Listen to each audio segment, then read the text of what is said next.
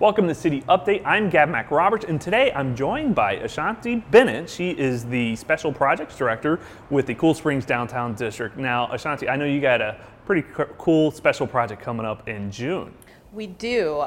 The city has contracted with us, and in partnership with Circa 1865, we are going to put on the inaugural Juneteenth Jubilee here in downtown Fayetteville. We are very, very excited for it.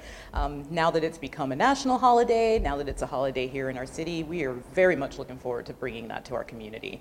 Now, tell me a little bit about what's in store for this event. Oh, we are going to have fun. So we are going full street festival for this event. We are going to be closing down Franklin Street, Maxwell, and Donaldson. We're going to have 2 stages filled with music for the entire day, creating an entire Jubilee Eats row where we are going to put as much good food as we can possibly get on there. That's where I'll be hanging out if you're looking for me that day. As well as an artist row with all of our local artists, and then vendors all up and down Franklin Street. So it's going to be a really, really good time. And there's going to be some musical performances? There are going to be musical performances. We can't announce all of them just quite yet. Oh man, because that's always my favorite part. I know, we are one signature away from that. But we do have some national touring headliners that are coming, and it's going to be a wide variety of music from jazz to blues to funk.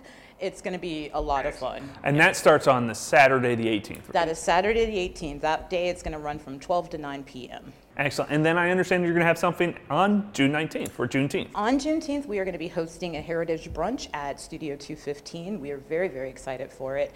I personally am geeking out just a little bit on our keynote speaker, who is going to be our North Carolina Poet Laureate, Jackie Shelton Green. She is amazing. She is the 9th Poet Laureate of North Carolina. She is the first woman to hold it and the 3rd African American to hold it, and she is amazing. If you don't know Jackie Shelton Green, go on your Amazon or your local bookstore and get some of her poetry. It's really beautiful. Well, that sounds great. Where can people go if they want to learn more? They can go to our website, which is visitdowntownfayetteville.com. As soon as you hit our landing page, we will give you all the goods. And I want to thank you for coming on and sharing all this information. You guys did such a great job with the first night celebration for January, December 31st, January 1st, bringing in that new year that I know the city was excited to give you guys a Juneteenth celebration and run with it. So. Absolutely.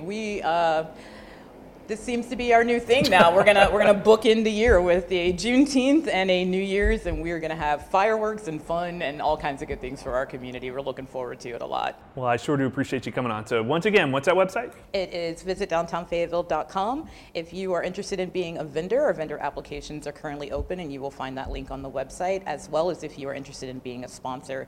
And why wouldn't you want to be? It's the inaugural event. Who doesn't want to be a part of the vanguard? Make it a new tradition. Make it a new tradition, absolutely. Well, thank you for coming on, Ashanti, and I want to thank you for joining us. Thank you so much, Gavin.